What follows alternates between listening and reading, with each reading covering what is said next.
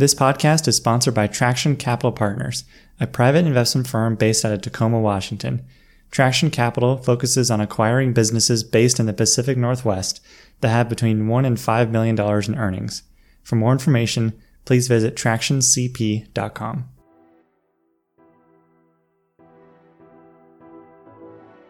Hello and welcome everyone. I'm Alex Bridgman and this is Think Like an Owner.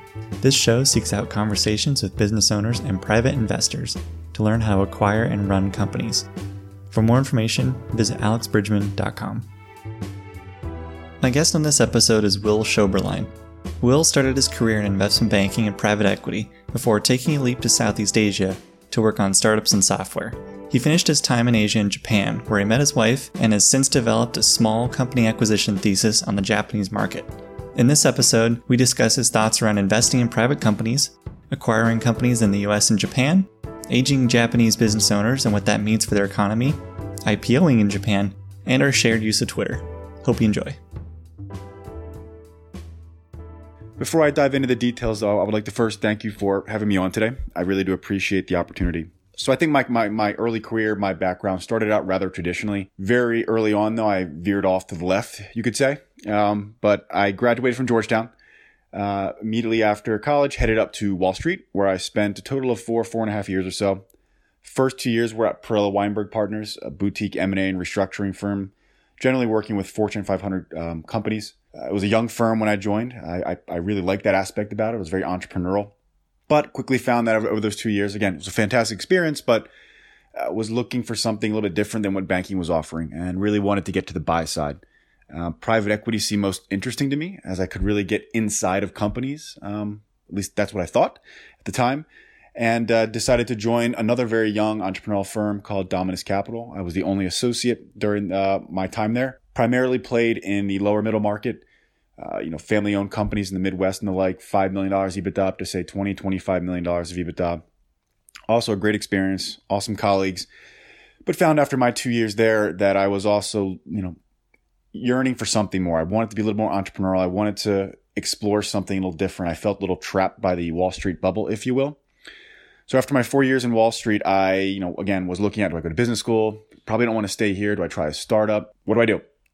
Long story short, decided actually to move over to Asia, specifically Southeast Asia. I had studied abroad in Australia during college. So I traveled through Asia a bunch when I was younger. So I was very aware of the cultures in the region, how it was like, the food, the people, the opportunities, and was just really captivated by the growth and how different it was. And again, what I felt were the potential opportunities for someone young, energetic, and eager to explore the world, explore myself in a lot of different ways. I ended up spending around 4 or 5 years over in Asia. You could say it was split up into 3 parts. First part was me attempting to build a startup with a bunch of colleagues. I won't go into all the details, but we tried building an SMB lending startup that was, effectively not a digital bank, but a digital lender. So we'd take all these disparate data points, not just financial and operational, but like where is the SMB owner signing in, what type of device, what time of day, and trying to credit score these businesses. I'm sure many of you have heard of startups out there today doing this very, very successfully. We attempted to do this, I think naively so in a lot of ways, and hit walls left and right and ultimately failed. But I learned a ton and met some really great friends in that process. I'd say the second third of my time over in Asia was spent building what is now called Golden Southeast. And I shouldn't necessarily say building. We were and still are to a degree an informal group of individuals really chasing and attacking a lot of different unique esoteric opportunities. We were active in and quite successful in land lending in Koh Samui, for example, which is an island off the coast of Thailand. We explored self-storage, which was and arguably still is a nascent industry in Southeast Asia. Obviously, we're digging in various startup concepts and also deeply explored search funds in Southeast Asia. I also looked at search funds quite deeply during my time in private equity as well, so I was very familiar with that model before coming to Asia. The last part of my time in Asia, I would say I spent most of it in the public equity space.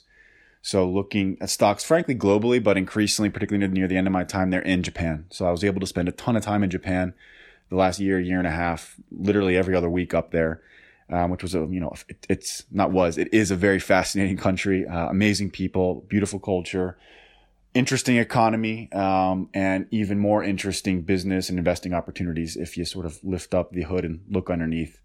I'll touch on this a little bit later, but I'll also note that I was fortunate to have met my now wife while I was over in Japan. So Japan is very close to me personally and professionally these days. Though I have to admit, my Japanese is probably still at a first grade or maybe second grader level, slowly improving, but definitely not anywhere near fluent at this point. So after my 4 or 5 years in Asia, I felt that I had explored a lot, met a lot of interesting people, but it was, you could argue, very much the Wild West in terms of what I was being exposed to and the skills I was learning.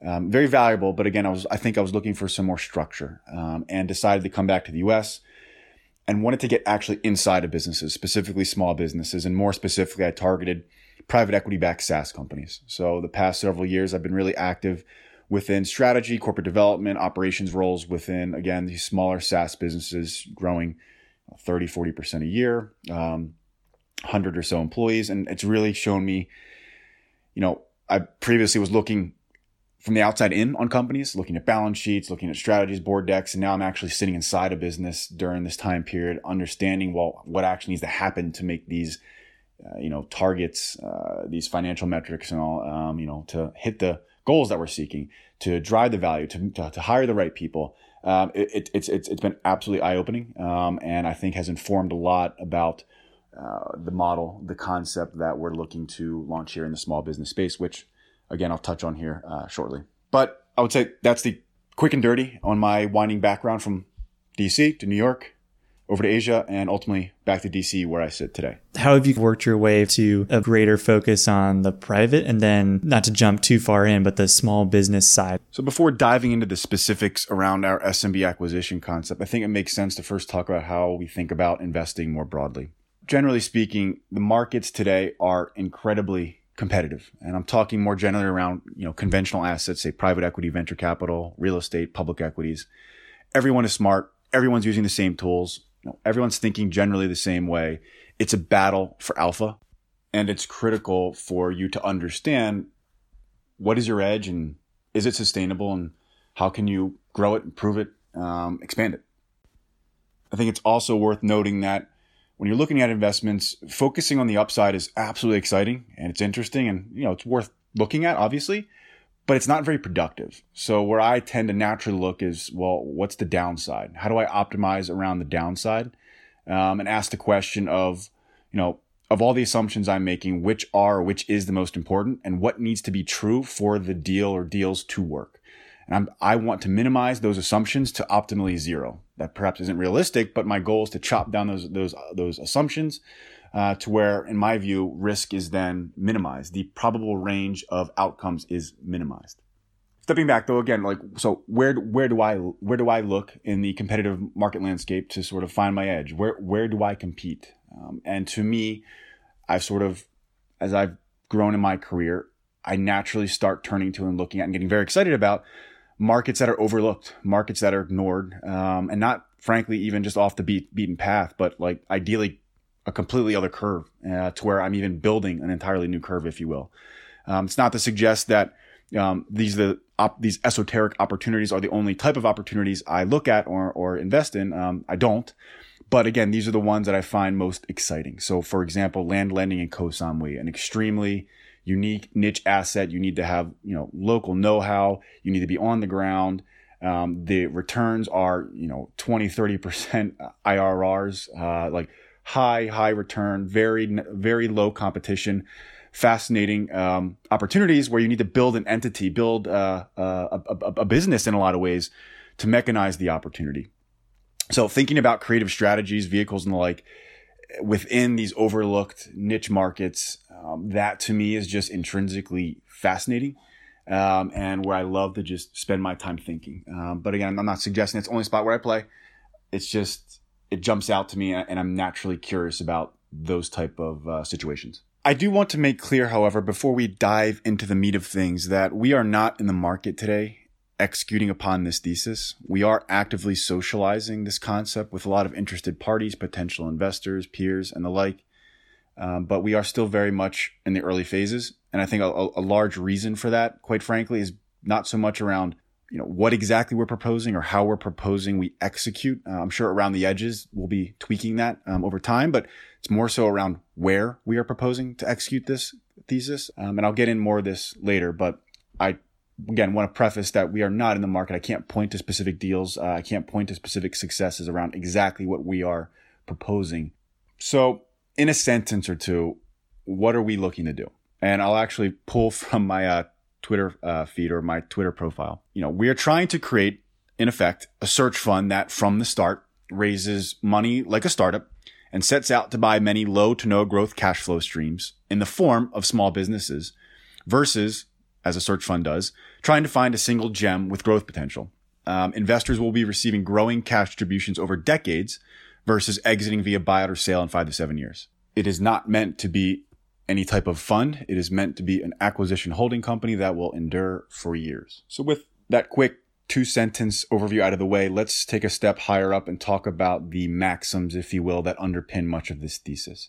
And there's, 5, 6, or 7 of these, and I'll try to run through them relatively quickly. But the first one is that the majority of attractive SMBs are attractive not for their future and presently unrealized growth potential, which is what I think you'll see a lot of search funds and private equity funds chase after, but rather for their stability and reliable streams of cash flow.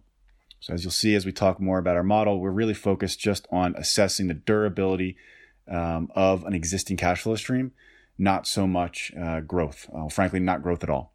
Second item, the law of large numbers is real and very powerful. And I'll quote the definition here, but the law of large number, quite simply, is the average of a sample tends to approach the expected value as the size of the sample increases. This plays a very powerful role around returns as our entity scales, our capabilities broaden, and our execution improves over time. Third item, predictions and future state assumptions are most often wrong. So the things you put in Excel models and DCFs, while it looks great and makes the numbers look good in cell Z50, they're usually wrong. So trying to minimize the range of probable future outcomes, in our view, is a more compelling way to control risk and increase your conviction in a particular investment. Fourth one would be that price most drives returns. Full stop. I'm not sure there's much else to add there. It is critical when you're making an investment. If you can buy something at a lower price, ideally with less competition, your likelihood and magnitude of returns is higher. So this next one is probably pretty obvious, but important. SMBs, and frankly, all companies, are populated by humans who are very complex, emotional beings. Things unique about SMBs, though, is generally they're very small, obviously. Anywhere from 10, 20, 50, maybe 100 employees. Effectively, you could call it a tribe. And when you're trying to meddle in a culture within an SMB, in our view, you're generally playing with some fire, both on the upside and downside. Obviously, if there's levers you can pull to improve a culture, the upside could be quite significant, but the downside is also rather scary. Trying to step in and force a different type of culture or mindset on an existing employee base can be quite dangerous. So in our view, the less meddling you can do, the better when you're acquiring an SMB. Next item would be that integrations are very hard and fraught with risk. Not only that, synergies usually never materialize. There's a lot of risk involved with trying to smash 2 businesses, let alone 50 together. So again, in our view, don't do it to the extent you don't have to. The last item, which I think is most interesting, and I will credit a lot of this research or data points I'll cite to Verdad Capital, a very interesting, I think, public equities fund out there. But when you look at private equity's heydays back in the 80s and 90s, the returns were phenomenal. Why? Well, I think you can bucket it. Well, excuse me. I think you can put it in the 2 buckets. The one bucket, quite simply, there weren't many private equity firms competing back then.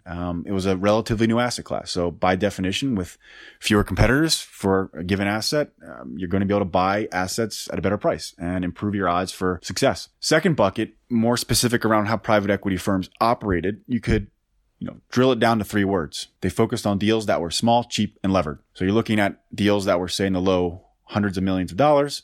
They acquired them for, less than 6 times EBITDA, let's say. The cheapest 25% of deals back then accounted for 60% of the industry's profits. They used high relative, low absolute leverage. Again, if you're buying a business for 6 times, you can put on 3 or 4 times debt. And it's not, a ridiculous amount of debt in an absolute sense. They bought simple cash generative businesses. They're frankly quite boring. And returns generally came from deleveraging, cost reduction, cost containment, not so much through growth or operational superpowers. So again, when we're thinking about our model, how can we sort of mimic that? Obviously not within the space where private equity plays today. There's, again, too many competitors, but can we replicate that in a smaller segment of the market in ways to allow us to achieve similar returns? So I won't touch on the market opportunity. I think most people listening to this podcast understand the demographic realities in the US and frankly in a lot of developed markets and even emerging markets around the world, and how that affects SMBs.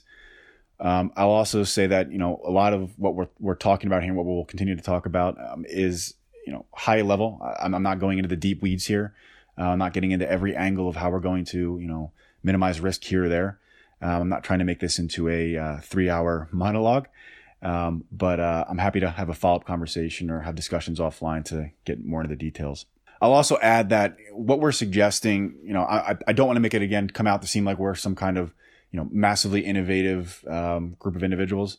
I'm no Elon Musk. There are companies out there who are effectively doing what we are suggesting in many ways, and they're gargantuan, many of them. To highlight a few, Constellation Software that I'm sure many people listening to this may be very aware of.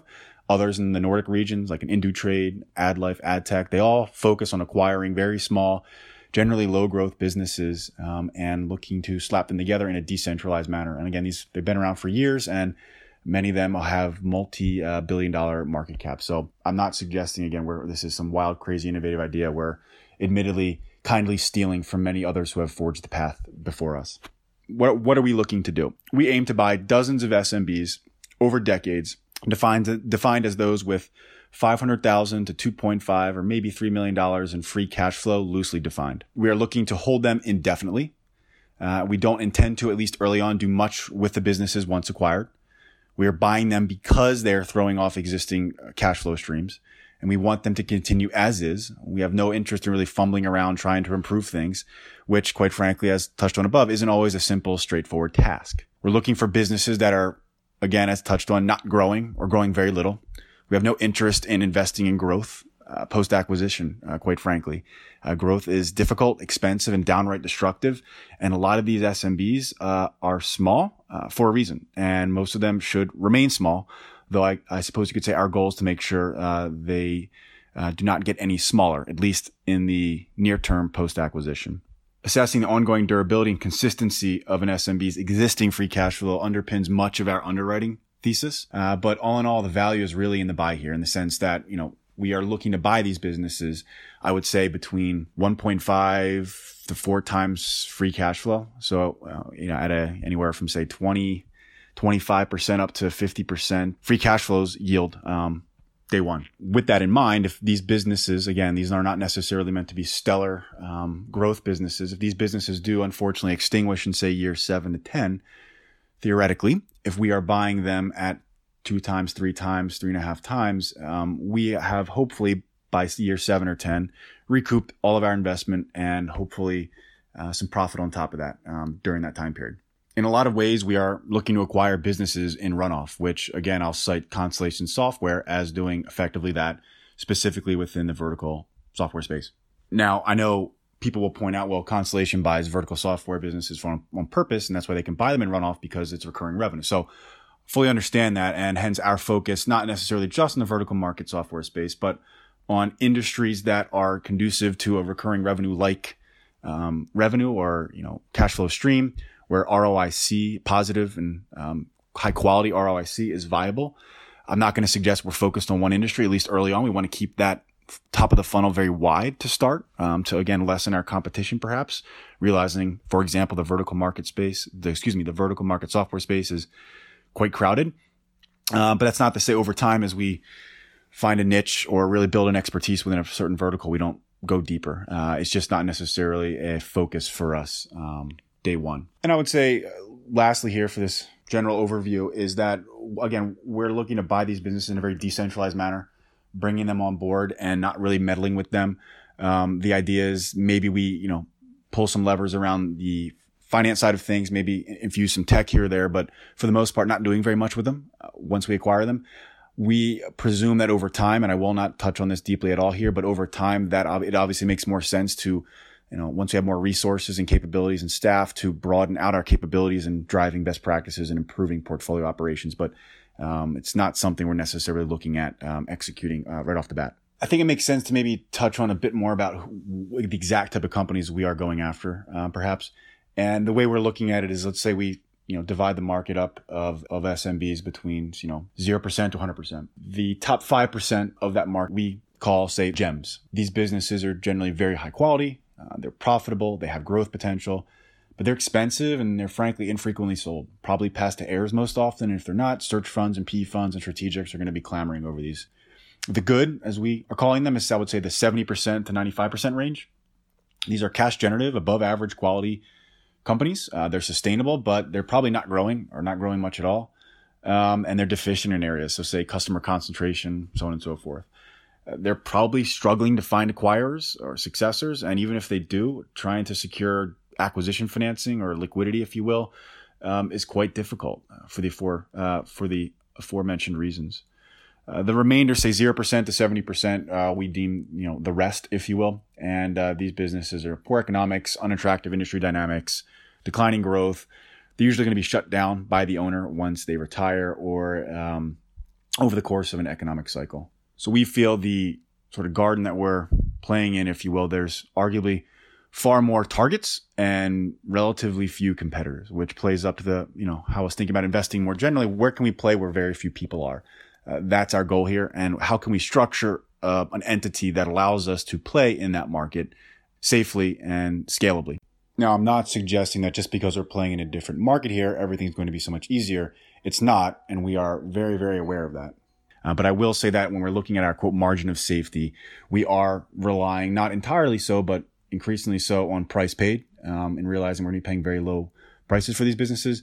And that, again, we're taking a very large portfolio approach, far larger than a private equity firm, more akin to a venture capital fund, to where that law of large numbers kicks in and we can sort of diversify that risk across a wider base of assets.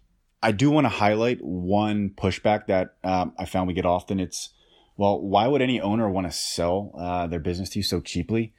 And that's a fair point, I suppose. And we've had conversations with business owners where that absolutely has come up.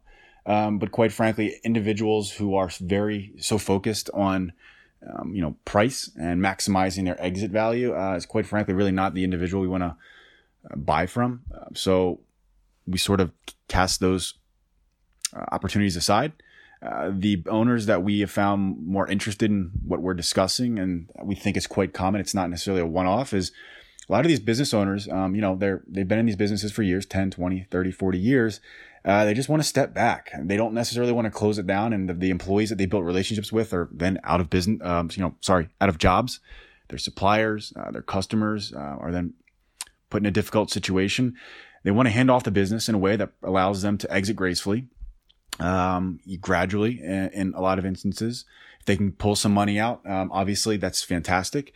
But they really want these businesses to endure and go on. And if they can find a home for that business, where they feel it's comfortable and it's not going to be messed with, frankly, a lot, at least initially, that's an exciting opportunity for them. So we're finding there are people that bite for this, and it's not necessarily always about the money.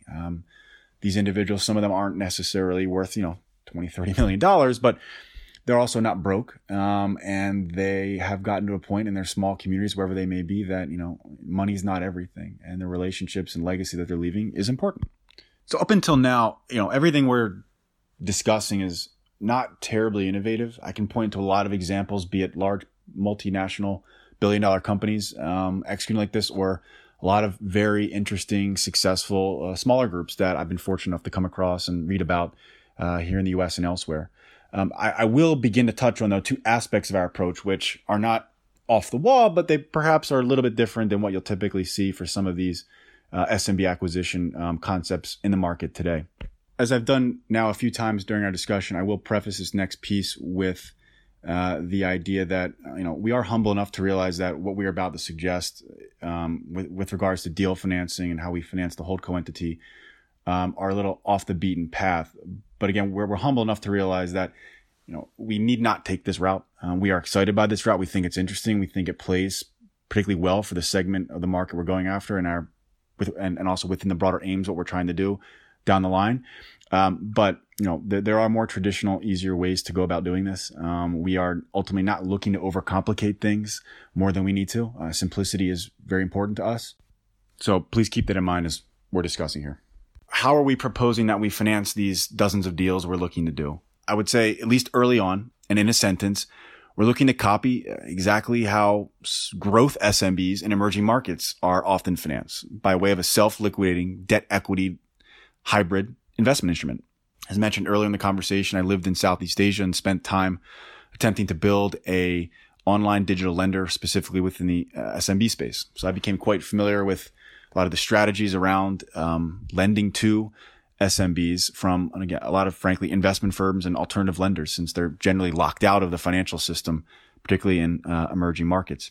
And the only real difference here is us taking this emerging market strategy instrument and applying it to developed market SMBs, where at least the ones we're targeting are low growth, slow growth, and cash generative. Whereas often in emerging markets, the target SMBs are not profitable, generally not cash flow to start, and are generally very fast growing. So there's a higher level of risk. So in our view, it's taking a creative model and putting it in a less risky environment. So you're probably wondering then, like, well, what are these instruments called?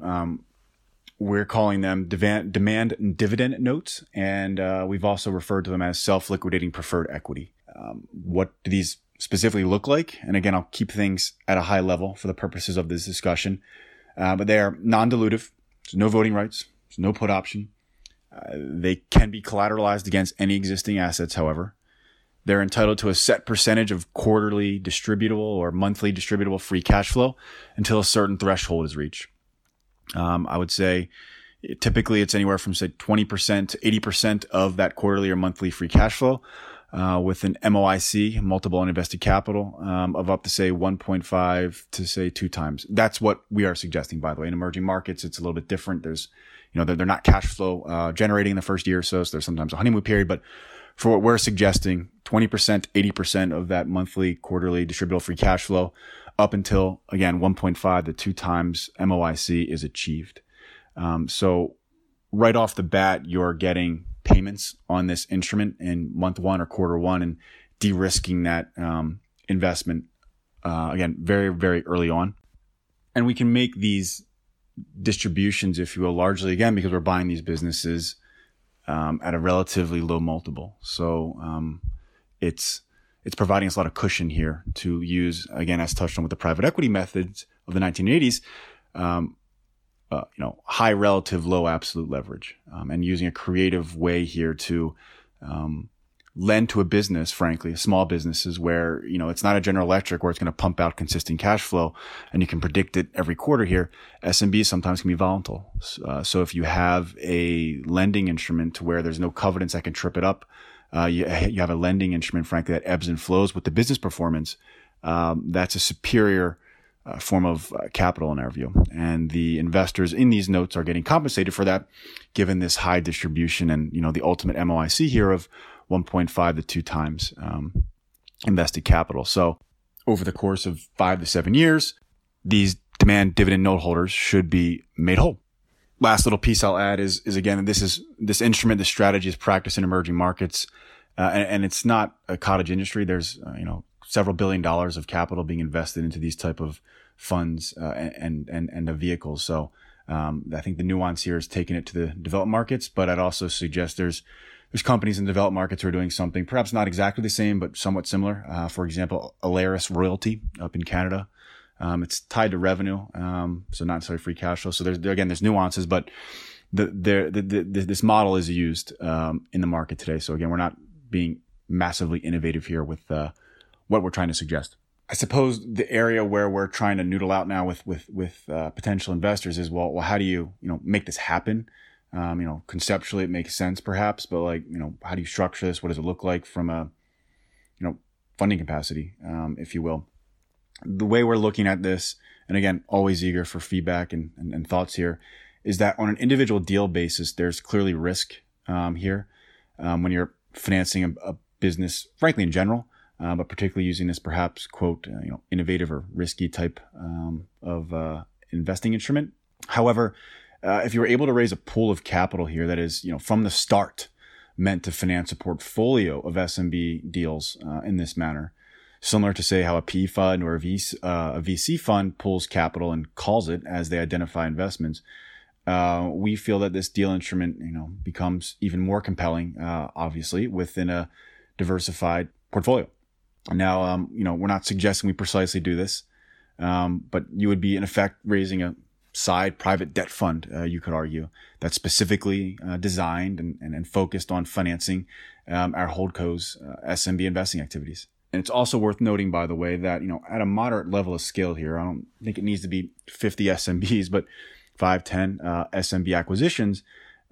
This holdco entity that's acquiring these businesses would likely have the option to increasingly or completely transition off this effective, frankly, expensive form of capital and move to more traditional sources of debt that can be directly tied to the holdco or at least guaranteed by the holdco on behalf of the portfolio companies.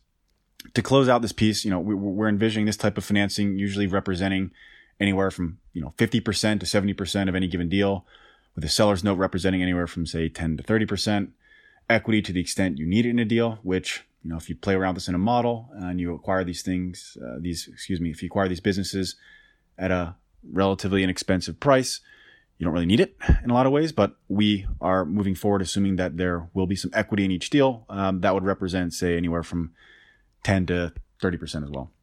Okay, so with the deal financing piece theoretically out of the way, well, how does this holdco entity, stand up? How does it get started? How does it operate in the early years? I'll once again preface that this current thinking, we don't rule out the possibility that there's an easier, more optimal route. But again, part of the reason we're sharing this is to get that feedback, to get that pushback. So, how do we finance this holdco? Well, before we jump into that, let's actually discuss how a search fund is generally structured, to the extent I understand it. A search fund will go out and they'll raise, say, 150, 200,000 to effectively, finance 18 months, 24 months, 12 months of searching. Now, some may call this a stretch, but you could argue that the search funder is effectively raising a pre-product, pre-seed venture round in a lot of ways day one. They're going to go out and do all this work, quote, build the product.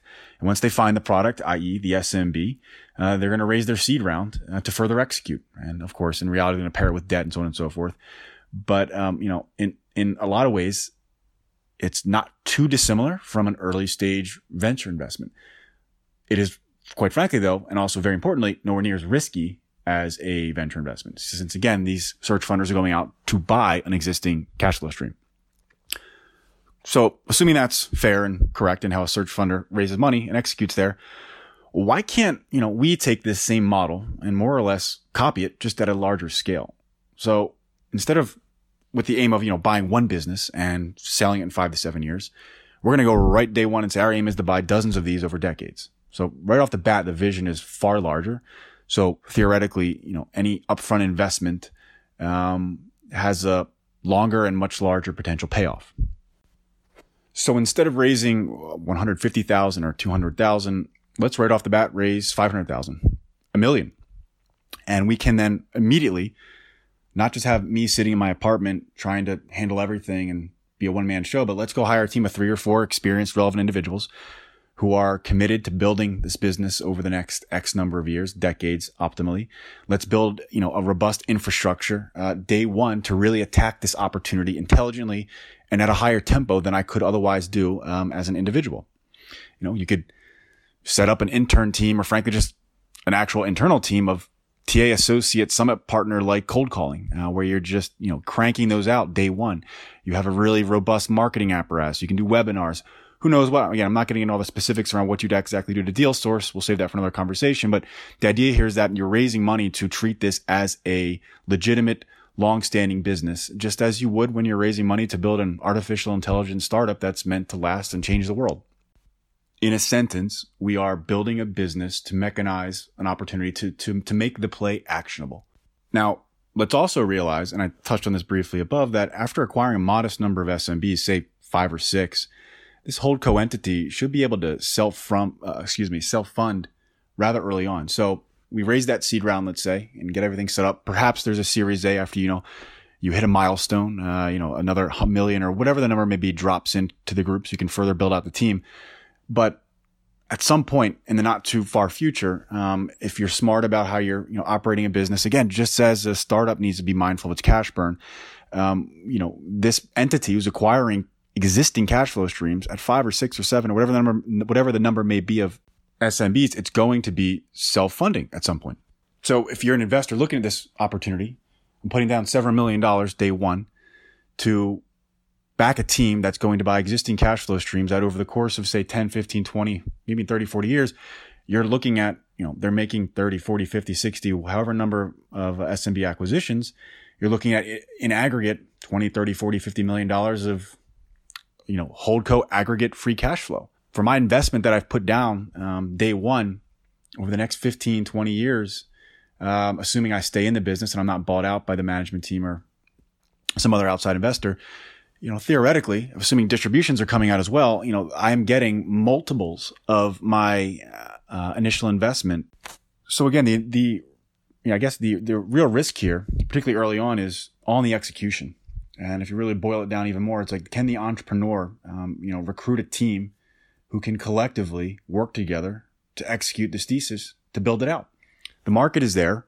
Tweaks to the approach are going to happen. So all the deal financing or what type of businesses we're targeting, all I suggested, that's always going to be open to somewhat debate. You have to adapt. You have to be flexible when you're building a business. But broadly speaking, the market's there. The opportunity is buying these existing cash flow streams. It really comes down to execution risk and the team that's able to be brought together to execute in this opportunity. So if I'm a seed investor, which I'm not, and I'm not suggesting a VC, at least in a fund capacity, could ever look at this. But, for purposes of this example, on a risk adjusted basis, there's really no comparison. So the obvious, follow on question here is, well, who is this investor that will invest in that? And that's exactly where a lot of our time is focused today. And we're getting a lot of good feedback, a lot of great traction here. So we're excited to continue to push down that path. To tie a bow around this, thesis here, at least the specific details around how we execute, how do investors get a return, specifically the holdco investors? And I think, we're not going to overcomplicate things here. I think it's pretty straightforward. The way we envision it, at least today, is through dividends, special dividends over time, perhaps not a set schedule, particularly not early on, as we want to reinvest a lot of the cash flow, the aggregate cash flow, into additional deals. And perhaps over time, there's investor buybacks. We would look to do tender offers or however you want to call it over time, where people can achieve some liquidity, if their timelines aren't necessarily 15, 20, 30 years. I will say that there's one additional liquidity option, which will lead into the last large chunk of our conversation here on this acquisition concept. And that would be a potential IPO in Japan. So I'm sure that jumps out to listeners first off, as being, what the heck, Japan? Well, quite frankly, yes, absolutely Japan. As I mentioned, I had lived in Asia and spent some time up in Japan and have been able to meet a lot of interesting people. I've learned a ton about the country, about the opportunity set there. Again, I have a personal connection there, I have family there. So, in thinking about this opportunity over the years here, and as it's evolved, quite frankly, the idea emanated from me thinking about it first and foremost in Japan, not necessarily the U.S. Now, that's not to say we aren't open to the U.S. Certainly we are. However, the opportunity set in Japan is immense. There's an overwhelming supply of SMBs versus a, arguably almost non-existent pool of legitimate acquirers there, at least in our space. The opportunity set is just extremely asymmetrical and far more in our view than in the U.S. So to the extent we have the option, to the extent we had to choose, I think executing first and foremost in Japan is absolutely our number one choice. Why exactly Japan?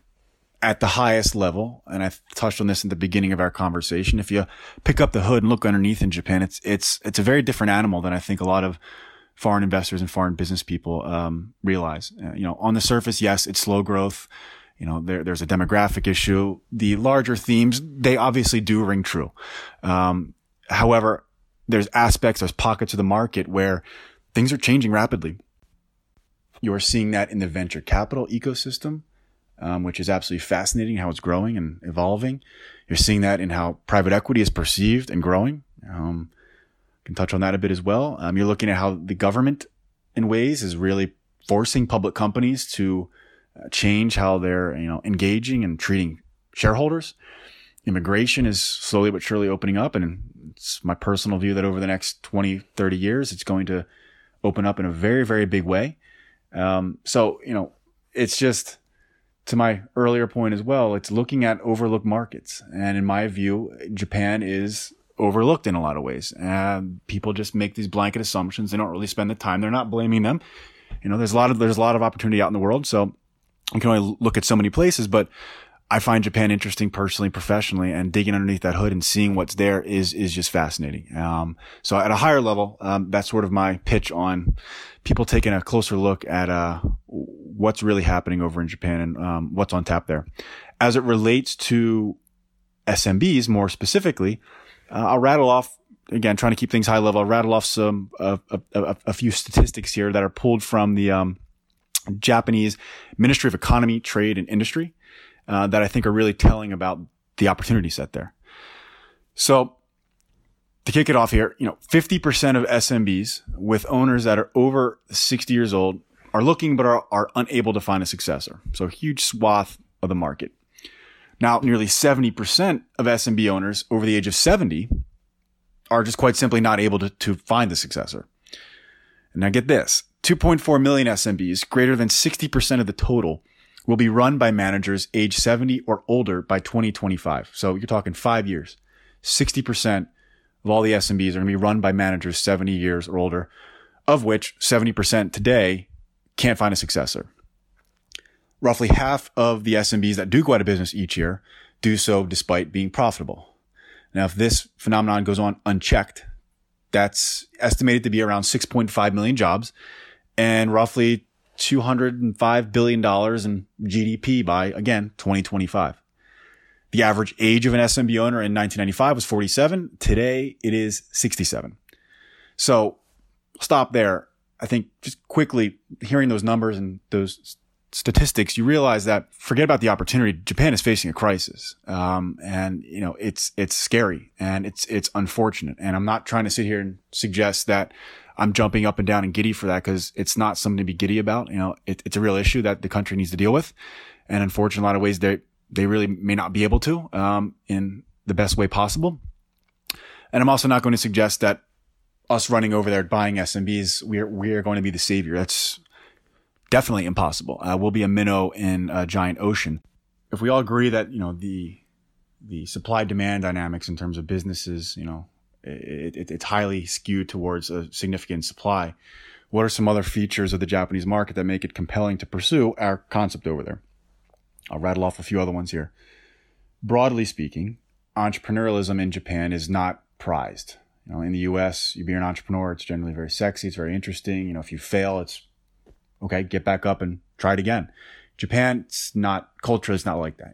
You're graduating school, you want to work at a very, strong brand name sometimes, and this is changing a bit, but lifetime employment has been traditional in Japan. You're getting married, your wife's, your husband's parents want to know where they're working. Is it reputable? Is it going to provide security? Doing a startup or taking a swing at buying SMBs is just not in the thought process of most Japanese. So even if that opportunity exists, there's just not a lot of people that are going to see that, and then want to jump and act on it. Private equity is also not very developed relative to, say, China, Europe, and the US. It is fast growing, mind you, and the reputation is changing rather rapidly as well from, barbarians at the gate to something a little bit more friendly among businesses. And again, for them, I would say private equity, it's really focusing on corporate carve-outs these days. It's just a massive opportunity. You're seeing KKR, even publicly state how excited they are about the Japanese market. So it's growing there, but it's not pervasive, and it's absolutely not, really even existing in the market segment we're looking at. Again, that 500,000 to around 2.5 million in free cash flow. There's no real private equity firm down there, in large part because private equity firm probably can't operate at that level. It's just too much work for every given deal, under how a typical fund structure works and the like. SMB owners, and thinking about transactions and selling, culturally speaking, and there's overlap a bit with the US. I'm not going to suggest they're drastically different, but I would say more so than in the US, Japanese, business owners, particularly, ones who are, 70 years old, they're wealthy at this point. They're not looking to maximize, their dollar exit, generally speaking. the ongoing well-being of their employees, their suppliers, their customers is paramount. And sometimes anecdotal evidence here is that, these SMB owners even tell some of the strategics that acquire them, don't meddle with my company. I want it to go on as is. I want it to remain as independent as possible. They're not looking for it to be shoved inside of a large organization and subsumed into a bigger entity, generally speaking, which again plays into our sort of model here that we're decentralized. We absolutely have no interest in touching many of these businesses, particularly right after acquiring them. Keep on chugging. Over time, obviously, we'll try to iterate on those businesses and improve them. But broadly speaking, that's not our intention to really mess with things. I'll also point out a couple public stocks in the small business space, not acquiring small businesses in any significant way whatsoever, but advising them within their mergers and acquisitions transactions. And the sort of leader in the space is Nihon M&A Center. It is a $6 billion company that, again, effectively, I don't know the exact percentage, but as the preponderance of their revenue is made in deal fees off of advising retiring business owners and selling their businesses, generally to strategics, in most cases. I'll, touch on Nihon M&A a little bit more, here at the end here, but just keep them in mind.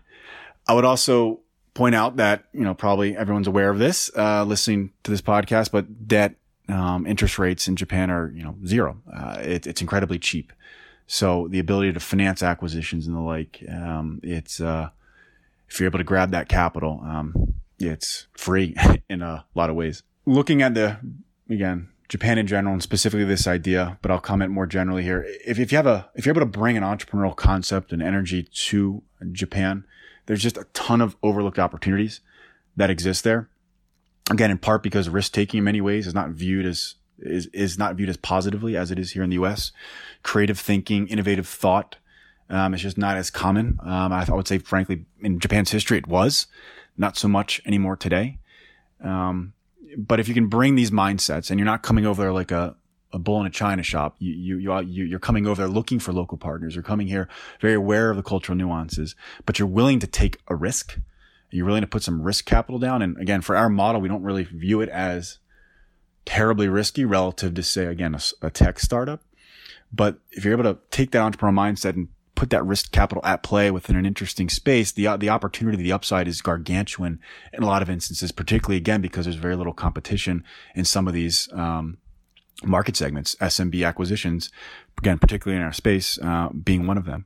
So, as a whole, taking all that I've sort of touched on above, we're just immensely excited about Japan. Again, myself, from a personal perspective, my wife and I are eager and open and very excited to move back there, quite frankly. So it checks a lot of boxes professionally and, personally as well. Give you a little background on IPOs in Japan very briefly. They're utilized rather differently than, say, in the US. Specifically in Japan, and particularly in Japan, IPOs and public companies gain a level of credibility that is very important in developing relationships with customers, suppliers, banking partners, and very importantly, recruiting. And you got to realize recruiting in Japan is a very difficult task. There's far too many jobs and far too few applicants, broadly speaking.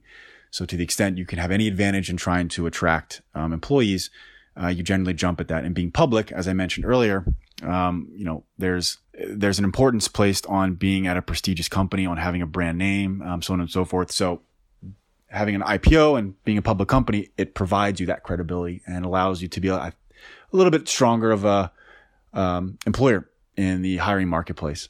Now, the other piece of the puzzle here, if you will, in terms of the IPO market in Japan that's worth highlighting is Japanese companies IPO very, very early.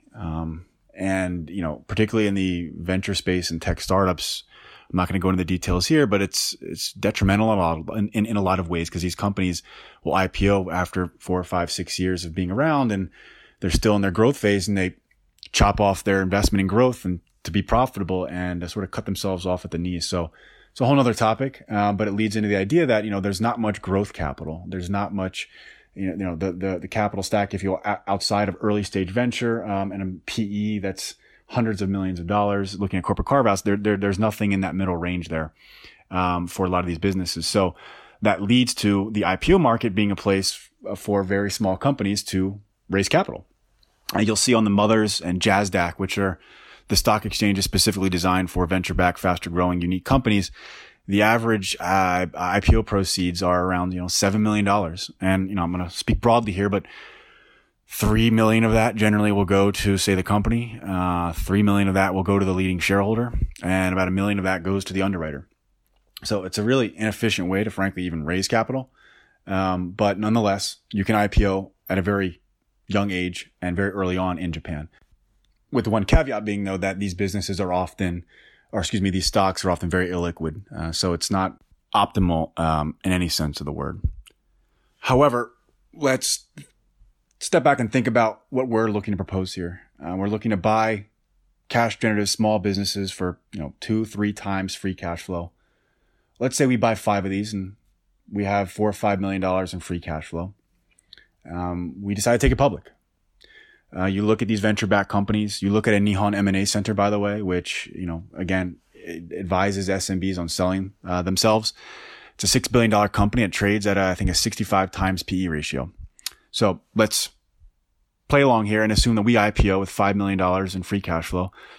It's not hard to imagine us IPOing at a 20-30 times PE multiple or multiple of free cash flow. So quite frankly, very overvalued. Nonetheless, we're in the public markets now. We have a very expensive currency. Now we can do, one of two things here. We can issue some equity to buy these small businesses, and that's very value accretive. More than likely, these older SMB owners do not want equity. They want cash. But that's perfectly fine as well. Debt's very cheap, so we can finance these small acquisitions with very cheap debt capital at the holdco. We can buy these cash flow streams. Say it's $1 million for 3 times. That $1 million gets dumped under the holdco public company, and that cash flow stream is, again, theoretically revalued immediately at 20, 30, 40 times. Multiple arbitrage here could be compelling, could be interesting. We realize, this is not something that's needed for this thesis to work. This is not a focus of ours, but at the same time, if you play with this fantasy, if you will, it's not far-fetched to look at a multi-billion-dollar company here over the next 10, 20 years, all things considered. We're still very early on here. We're not in the market executing. I think that's largely because we are trying to explore the Japanese market more deeply before we kick things off here in the U.S., I'm talking about IPOs and multi-billion-dollar opportunities. And, if that happens, awesome. We'll obviously love that. But we could have 1/100th of that, success, and we'd be really happy and really proud of what we can do. And we think, focusing on something simple, straightforward, and acquiring basic businesses in Japan, and just being very rudimentary and formulaic about how we go about doing it, we can be really successful. It's going to take us having a local team there, me speaking Japanese, even if I were fluent and trying to buy businesses from a 70-year-old businessman. That's never going to happen. So we're in conversations with, some very interesting and entrepreneurial groups and individuals over there to explore setting up in some type of partnership or joining us or some capacity to try to launch this concept and get it up and running in a way that makes sense culturally, realistically, and it's a win-win-win for everyone involved. So again, we're really excited about where we're headed, and eager to touch base with other investors, other business people, peers out in the SMB acquisition space who would love to, talk about our concept, whether it's in the US, whether it's in Japan, provide pushback, feedback, whatever, on our concept. We're just really looking to build relationships, socialize our concept, and hopefully get our feet running on this, again, by mid 2020. How did your group come together, and what are the backgrounds that you all came from, and what kind of got you all on this similar path or mindset? So let me clarify a little bit about Golden Southeast. So we all met back again in 2013 or so originally. A lot of them helped me out on the startup concept that we tried to launch over there. Again, back in 2013 or so. It started out as an informal group. These guys have private equity backgrounds, corporate development at some of the largest companies in Thailand. And a lot of them are also very well connected down in that region. So again, we're not some formalized group.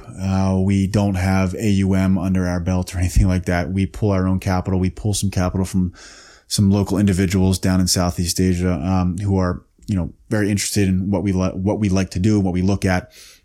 and have been very, very supportive of us. So, it's not some formal entity here that's operating globally here. But we are a like-minded group that's very active and eager, building a lot of different things. For instance, right now, a core group of them, over in, Southeast Asia, and I'm 100% supporting them more on the strategy side and definitely on the capital raising side of things. They're actively building a early stage, but still already very successful RPA, startup, robotic process automation. It's really looking to own the Thai market, public company, customers at this point, looking to expand to Indonesia over the next 12 months or so. So a lot of interesting stuff like that, is still going on. But, again, I don't want to suggest we are some, formal firm. It's definitely more of a loose association of like-minded individuals.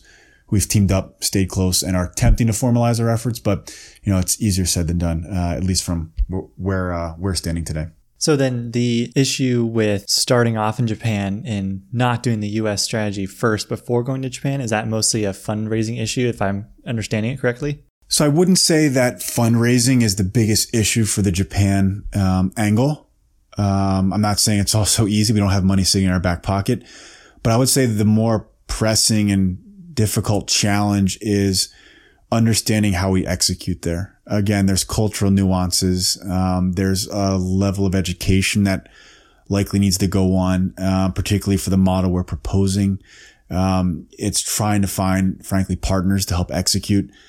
Even if I were absolutely fluent in Japanese, there's no way I could go to a regional town in the countryside of Japan or in Tokyo or wherever and have a 7-year-old Japanese businessman sell his company to a gaijin, a foreigner in Japanese. It's just not going to happen. So there absolutely needs to be a local team in place. So we are, again, talking to various entrepreneurial groups and individuals in Japan today to explore that angle, to see if there's a way to work together and understand what structure will work. How can we set it up that is a win-win-win for everyone involved? And again, I'm not going to say we're launching tomorrow, but we are in some nice conversations, and we are very optimistic about where we're headed. And we are hopeful that, not too far along here, mid 2020 or so, things do kick off. So it's an exciting opportunity here. But again, to answer your question more directly, fundraising is, I'm not going to say it's a non-issue, but we are finding, some interested parties both in Japan and here in the US that, we're looking to continue conversations with and see if it makes sense to pull everyone together, work with X, Y, or Z. Who knows? We'll see. But, things are looking up. I want to ask you really quickly about Twitter, actually. I think we got connected originally over Twitter. Kind of curious how you've used it so far and if it's been a good way for you to meet other investors or similarly like-minded people.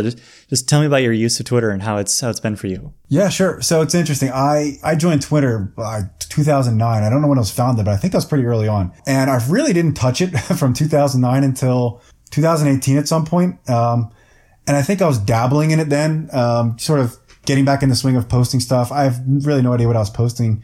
Probably deleted them at this point, but random stuff, I think. For some reason, I would say late 2018, early 2019, for some reason I can't remember, just started jumping on. And obviously being interested in stocks and, investing and private equity and all that good stuff, just started digging around, following certain people, reading more, connecting with more not connecting, but following more and more people.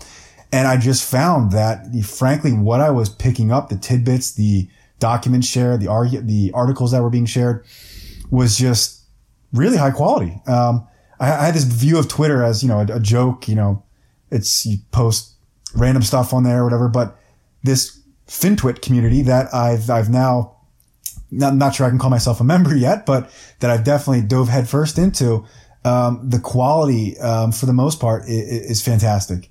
And if you're smart about who you follow and you're an engaging member of the community, if you will, I found that everyone's generally very nice. There's tons to learn, tons to learn. And seeing how much people were sharing, sort of got me thinking about myself, like, well, I'm probably not as smart as most of these people on here, but there's no better way to, learn more and, get better connected with people than start sharing some of my own thoughts. So I started slow, I guess, and just started putting different thoughts out, and over time gained more confidence in what I was writing, putting out there. And I'm sure most of it is still ramblings that most people ignore, but at least for myself, it's been a great way for me to express some of my thoughts, to get pushback, to get feedback, to, in the reply section, engaging with other very intelligent, successful people, not just on, small businesses or whatever, but on stocks and whatever else. And it's just been really great to make, I would call them, at least digitally for now, increasingly friends in a lot of way. I obviously hope to expand some of this to in-person meetings with someone like yourself and a lot of others, but, I've definitely tried to use it as a way to, not only, get my own thoughts out there, and better build my own reputation, among investors and colleagues and peers, if you will, in the investment community. But again, more so to, I would say, get under the hood of a lot of different theses, or for example, in Japan, it's following a lot of, venture capitalists or private equity guys or, whoever it may be over there, where I'm able to get inside takes on this or that, reading the Bloomberg or a general Forbes article, whatever it may be, I'm just not going to get. And then be able to follow up with those individuals and again, build relationships via email or direct messages or phone calls. It's just been invaluable. So whenever I talk to someone about Twitter, I have only best things to say about it. I still feel like I'm learning my way around it, still trying to get, better at how I use it. But I recommend anyone, out there, whether I'm meeting them or whether they're listening to this, to, absolutely get on, stay on, join the community. Everyone, has a right and should share what they have. And the best way to learn is to get out there and give it a swing. So, it's been great. And I've loved it so far, and I look forward to getting deeper and deeper into the, FinTwit universe. It's impressive, like the variety of people who's on Twitter too.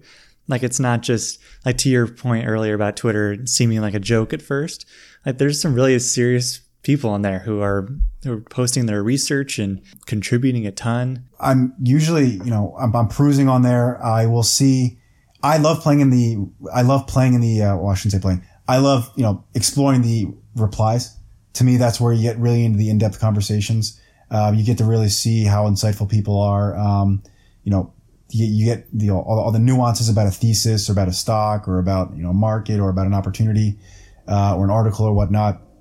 So if I see someone, put a really interesting thread, or reply or back and forth, that's generally where I'll, find a lot of interesting people to follow. It's sometimes digging into, someone like yourself. If I see that you're liking certain people, or you're following certain people, I'll dig into people that I really admire and like what they're sharing. I'll look into their followers and, peruse, if you will. I can spend hours on Twitter. I have to actually limit myself, to how much I spend on there. But, I would say it's more fortuitous, serendipitous in terms of, who I come across and who I end up following.